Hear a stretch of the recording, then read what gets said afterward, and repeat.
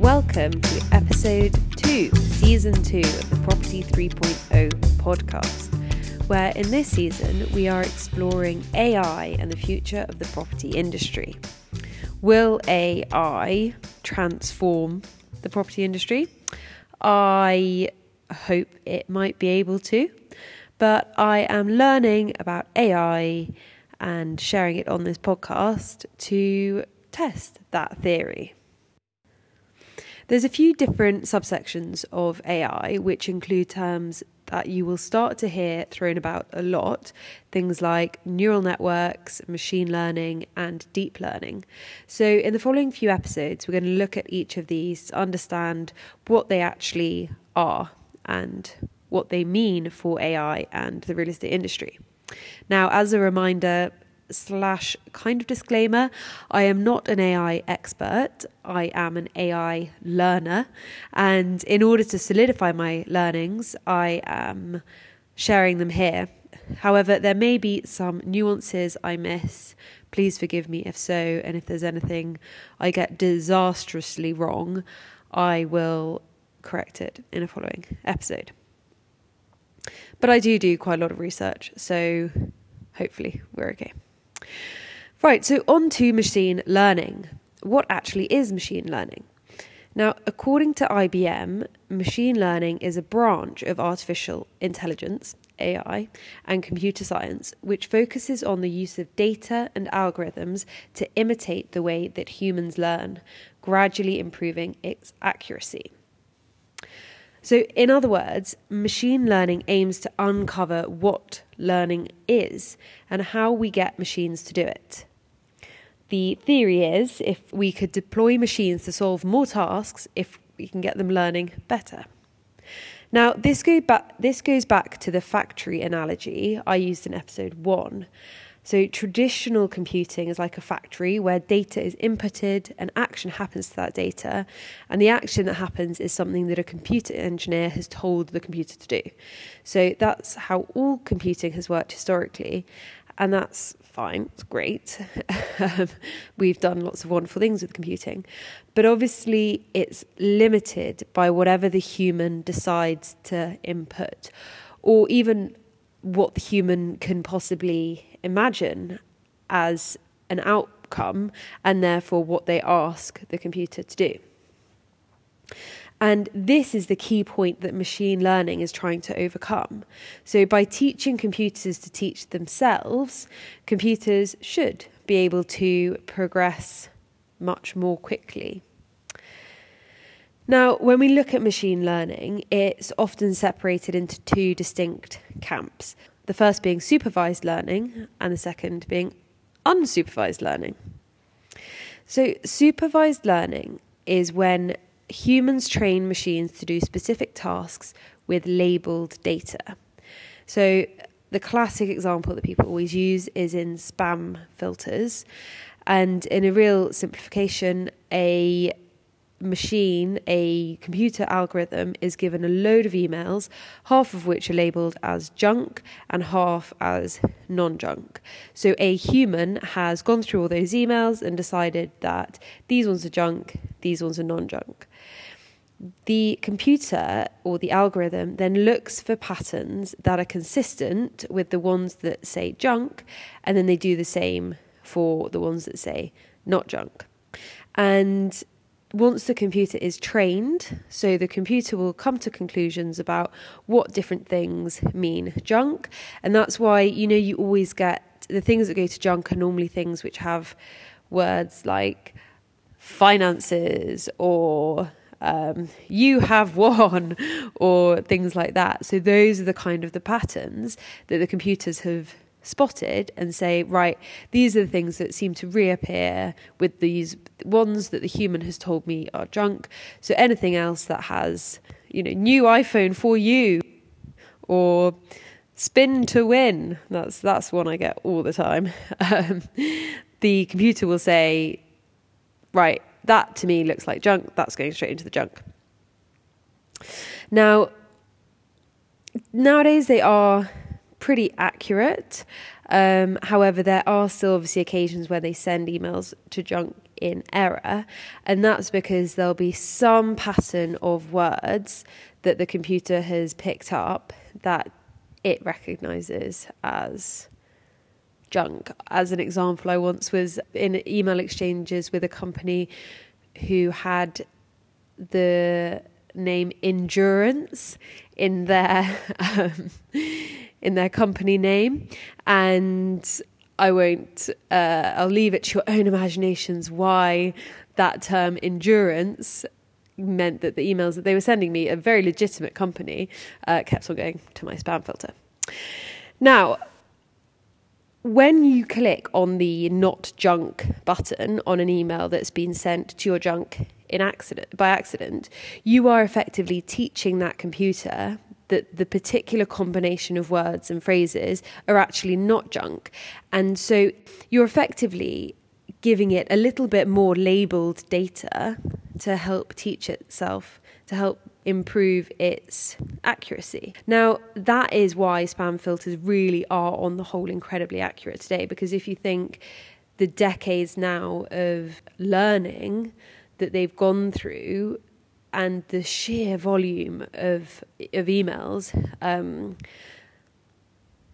there's pretty good labelled data from every time someone says, yes, this is junk, or mark as spam, or no, not spam, to really refine those filters.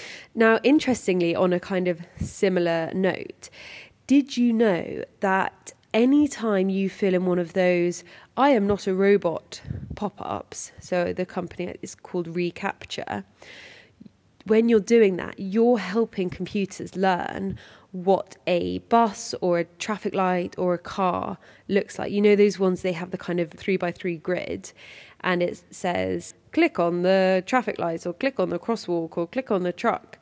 By doing that, you are creating labelled data, and that creates valuable human verified data.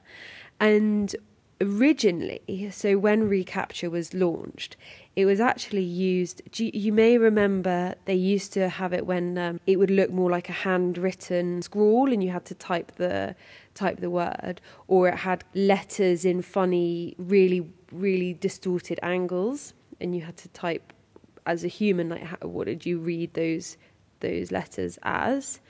And that was effectively used as a crowdsourcing technique to help digitize books. And interestingly, that company is now owned by Google. And so it's fair to assume that when we're filling in our little squares, identifying, saying this is a car and this is a bus, we may well be helping Google with providing data that it can then use for its own self-driving car business to help them improve their computer vision in their cars. So that's just something interesting to think about. Every time you fill in one of those little grids, you actually might be improving the future of autonomous vehicle driving. It's kind of cool. But also, on the other hand, won't go down that rabbit hole, but just quite an interesting way of how these massive companies really are leveraging a lot of our behaviours. Because reCAPTCHA is a really clever, interesting business, because obviously it has a dual purpose, because we think we are doing it for our own good, so that the website knows that we are an actual human. You know, if you're trying to buy concert tickets, you click on one of those things so that someone can't just write a computer script to buy up thousands and thousands of concert tickets, say for a really popular show. You know, it has to be an actual human. So it has a dual purpose, because obviously you have to be a human to click on it, and they have their systems for testing or believing that you are a human doing it. But then also on the flip side, you are creating an extra little source of labeled data. So really interesting stuff to think about. Now, this example does show various problems. First of all, supervised learning machines really only get better with improved input from humans, or more input from humans. So kind of ironically, it requires huge amounts of human resource, And then there will obviously be errors due to human error in the input. And it's also reliant on the number of scenarios a human can label. Supervised learning relies on something that humans can say conclusively, this is X or this is Y. Now, in contrast, the real power from AI comes from being able to make connections with things that us humans have not previously linked together. And that, my friends, brings us on to unsupervised learning. So with unsupervised learning, programmers teach computers to search for patterns and draw conclusions without being programmed to directly find those conclusions. The example that I really like from Andrew Ng, he gave this in one of the supervised learning courses that I did through Stanford Online, which is a Coursera course, which I think I've said before, but seriously recommend, check it out. So he uses Google News as an example. So if you go Google News, it's one of those tabs. When you search on Google, you can type something in, go to Google News, and it will show you all of the news articles related to whatever you've typed in, like all of the news articles across the whole web. So Google News has algorithms, and again, this word algorithms, I think people think like it sounds really intimidating. Just remember, like if you know how to use Excel and you can build a formula in Excel, an algorithm is literally just like a long, quite intense formula, but that's what it is. It's a formula. So Google News has an algorithm that clusters together news articles that appear to the algorithm to be similar. So the example that Andrew Ng uses is there was a news story a few years ago when twin panda bear cubs were born in a zoo in Tokyo.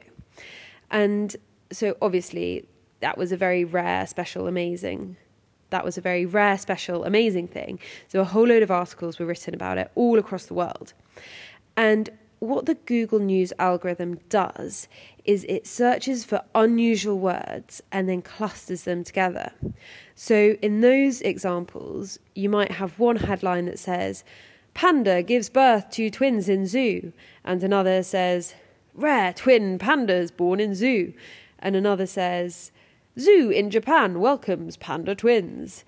So it's all slightly different wordings, but it's all effectively sharing exactly the same story. And so the algorithm notices that loads of articles that day have the words panda, zoo, twin, Japan or Tokyo. And it will cluster those articles that share those quite unusual words.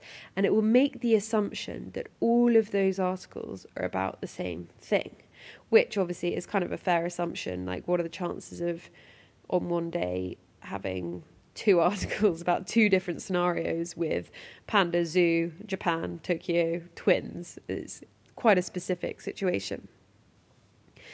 And the really important thing to notice here is that it's not like there's an individual sitting in the Google office in King's Cross saying, "Hey Google, please together can you make a list of all the articles that have panda, twin, zoo in the title?" That is something that the algorithm does completely by itself and completely without any interaction from any human. So that is how, or one way that unsupervised learning works. The computer itself clusters together patterns of data that it finds without being told what patterns to look for. Now, why is this unsupervised stuff so very exciting? In theory, unsupervised learning should lead computers to discover things without our existing human biases. So as an example, there is a general belief that AI should be able to help us progress massively within biology. You know, at the moment, we can't really deny that there are quite a lot of limitations to our understanding in biology. Obviously, all doctors have so much knowledge and do far more amazing daily work than I could ever hope to, but it doesn't change the fact that there are a lot of unknowns. So, if you think about all those news articles, one week it's red wine gives you cancer, the next week it's red wine reduces cancer, the next week it's blueberries, the next week it's chocolate. And all the research that we currently do sits within our existing understanding of causes and effects. So what if we could just tell a computer, here's a bunch of different data about different patients with the same types of cancer. Please cluster together interesting patterns. There may well be scenarios where the computers make different conclusions than the ones that we do, because we're always looking for solutions really within the same framework. So we're looking for one food type that causes cancer or one environmental factor that causes cancer. And we don't necessarily think about, just as an example, how those different things interact and how there might be sort of sub-effects of those. So just as a particularly interesting example that I love when it comes to thinking about biology and AI was that in 2020 an antibiotic was developed with the help of AI that could kill previously antibiotic resistant bacteria. So researchers at MIT taught a computer model to recognise antibiotic traits in 2,000 molecules. They then asked the computer to consider 61,000 other known molecules, so things that were used in different areas across the scientific universe, but not necessarily particularly to do with antibiotics. And the computer was asked to see if they could find any of those antibiotic traits within those 61,000 other molecules. They actually did find one molecule that was previously used as some kind of diabetes treatment, and found that it actually could be effective for killing bacteria. And I imagine classically the scientists who are working on diabetes treatments are not necessarily the same or particularly integrated with those who are working on antibiotics. And so by using computers and AI in this way, they could create these connections that might never, they might well have happened through, human-to-human interactions, but they also might well have not. And also think about just another side point, but how much time and money is spent on drug discovery, and obviously not to mention the testing on humans and animals. And this is a really interesting example of an existing approved molecule being found to be useful in completely different circumstances. So bringing that back to buildings for, I think, maybe the first time in this particular podcast episode, if you took, say, all of the Rightmove data across the UK across the last 10 years, so if you think Rightmove have this incredible data store of probably pretty much, I don't know the numbers, but it would be the vast majority of houses that have been sold in the UK, they have access to a certain number of data, a certain amount of data about each of those sales. And so maybe if you laid that 10-year data across different population growths in different areas, employment growths, maybe change transport routes, maybe even satellite images of greenery, and you could even look at like satellite images of how cars move around, how trucks move around, and you could start to layer up some really interesting insights and maybe cluster some data as to why some places have gone up in value or rent and others haven't. Now, there is a major caveat to this point that AI can be unbiased and shown us connections that we hadn't previously considered. And that, of course, is that the data going into these models needs to be unbiased. And most of the data in our world replicates the existing biases that we have in our world.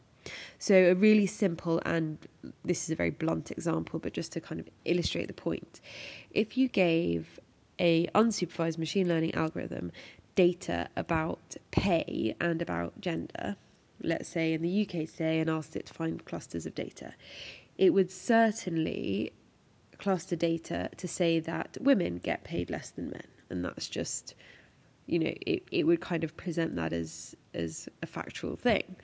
And if, any researcher worth their salt would be able to spot that bias quickly and would either caveat those results with other bits of information. So, all the things like how many hours of unpaid homework women tend to do compared to men, how many more women have part-time jobs.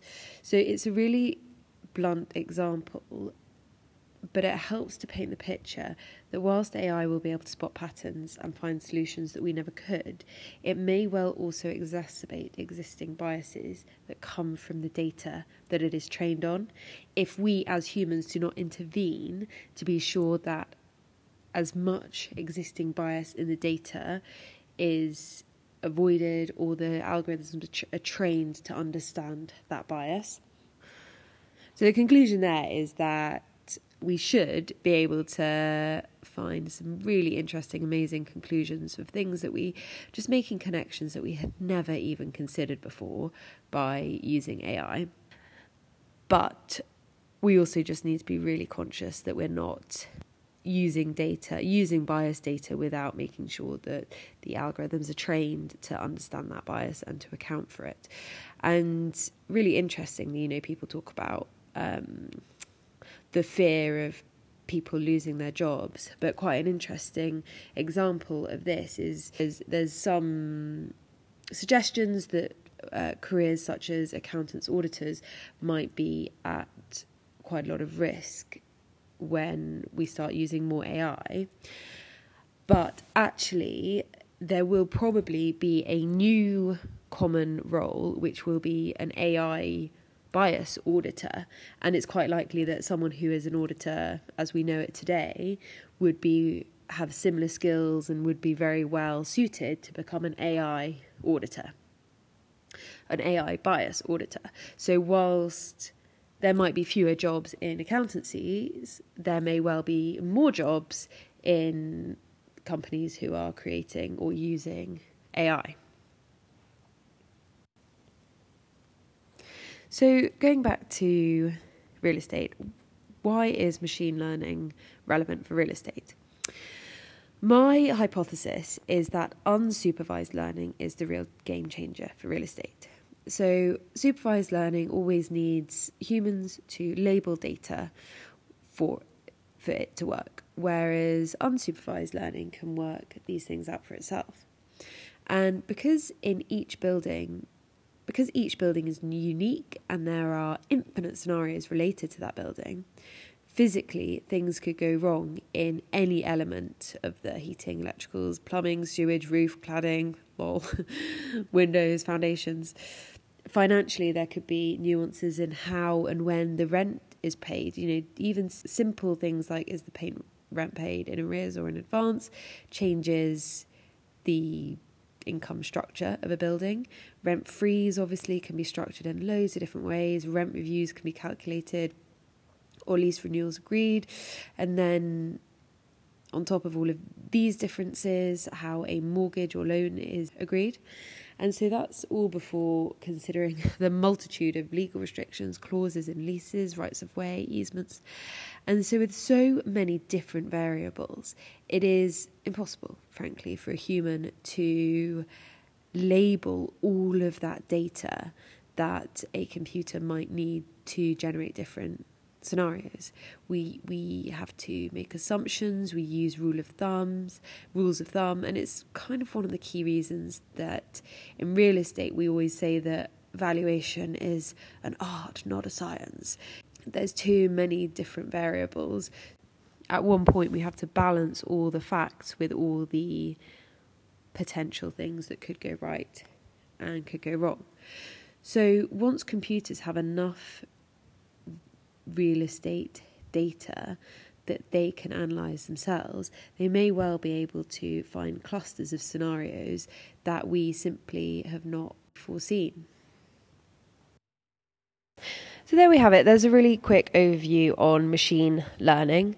So machine learning is typically divided into the two camps of supervised learning and unsupervised learning.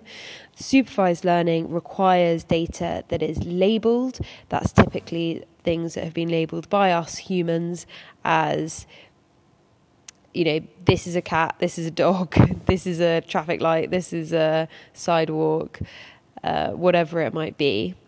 And in contrast, unsupervised learning is where computers are trained to find groups of data, clusters of data, to find patterns within existing data, but the computers come to their own conclusions about what those patterns or groups might be, and there's not any one human sitting behind it saying, right, look for this, look for that. And it's this unsupervised learning that really brings the potentially game-changing impacts to us. However, and I will keep coming back to this point, we've got to be really careful about the data that we put into machines, because whilst in theory an unsupervised machine should be able to find patterns that are completely unbiased and without our existing human assumptions or human frameworks, but if the data that is used holds biases within it, then the computers will inevitably come to results that also hold those biases within them. So, I think the main takeaway from this episode is, if you are an auditor, then maybe your next career move should be to become an AI bias auditor. But other than that, it's just something to be aware of and to be thinking about. And we look forward to seeing you next time on the Property 3.0 podcast, where we are exploring AI and the future of the real estate industry. Thanks for listening.